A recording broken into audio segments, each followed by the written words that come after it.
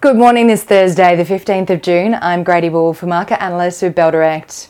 Wall Street closed mixed on Wednesday as investors assessed favourable PPI data and the Federal Reserve holding the cash rate at 5 to 5.25% for another month, against the Fed signalling more rate hikes are expected in the coming months.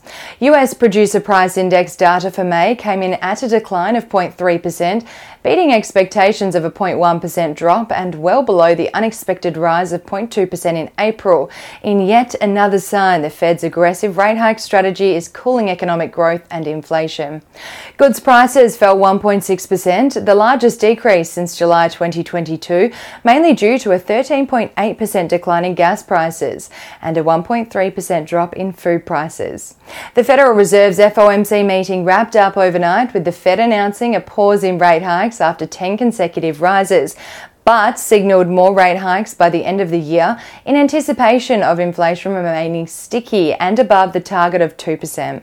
The S&P 500 rose 0.08% on Wednesday and the Nasdaq added 0.39%, but the Dow Jones fell 0.68%.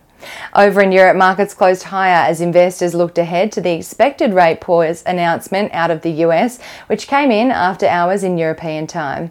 UK GDP data out yesterday also came in line with expectations at a rise of 0.2%, which was largely driven by growth in services.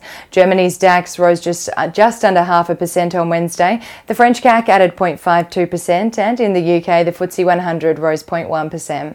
Locally, the ASX rose 0.32% yesterday, buoyed by a rally for materials stocks on the back of rising commodity prices, driven by optimism that China may reveal a broader economic policy to stimulate economic recovery post-pandemic in the very near future. On Tuesday, China's central bank lowered a short-term lending rate for the first time in 10 months in a bid to boost its struggling post-pandemic recovery, which boosted hopes of a wider policy to be announced very soon. Iron ore rallied just over 2.2% yesterday, while copper added 2.93% on the news. Biotech giant CSL fell over 7% on Wednesday after the company released an update guiding to lower profits for FY23 due to adverse currency movements.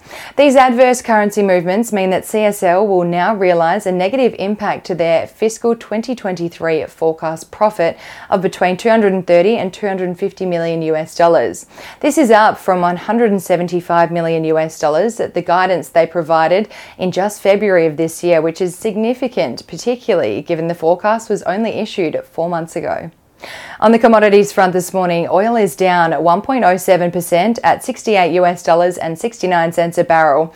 Coal is down 1.31% at $132 US and 25 cents a tonne. Uranium is up 4.05% at $57 US and 75 cents a pound. Iron ore is up 2.24% at $114 US a tonne, and gold is down just 0.01% at $1,943 US an ounce. One Aussie dollar is buying 68 US cents, 95.25 Japanese yen, 53.7 British pence, and 1 New Zealand dollar and 10 cents. On the back of the global rally overnight, the SPI futures are anticipating the local index to open the second last trading day of this shortened week, 0.28% higher. Stocks trading ex-dividend today include Incitec Pivot and WCM Global Growth. If you've been thinking about these stocks, it might be worth considering buying in today, as stocks trading ex-dividend generally trade lower on the ex-dividend date. And now let's dive into some trading ideas for your consideration today. Bell Potter has decreased the price target on Frontier Digital Ventures from 89 cents per share to 83 cents per share and maintain a speculative buy rating on the online marketplace investment company, following a revisit by Bell Potter analyst to the company's exposure and forecasts regarding Pakistan-exposed portfolio companies, following the recent meeting of State Bank of Pakistan's Monetary Policy Committee. The committee resolved to keep its interest rate steady at 21% as inflation rose to 38% in May.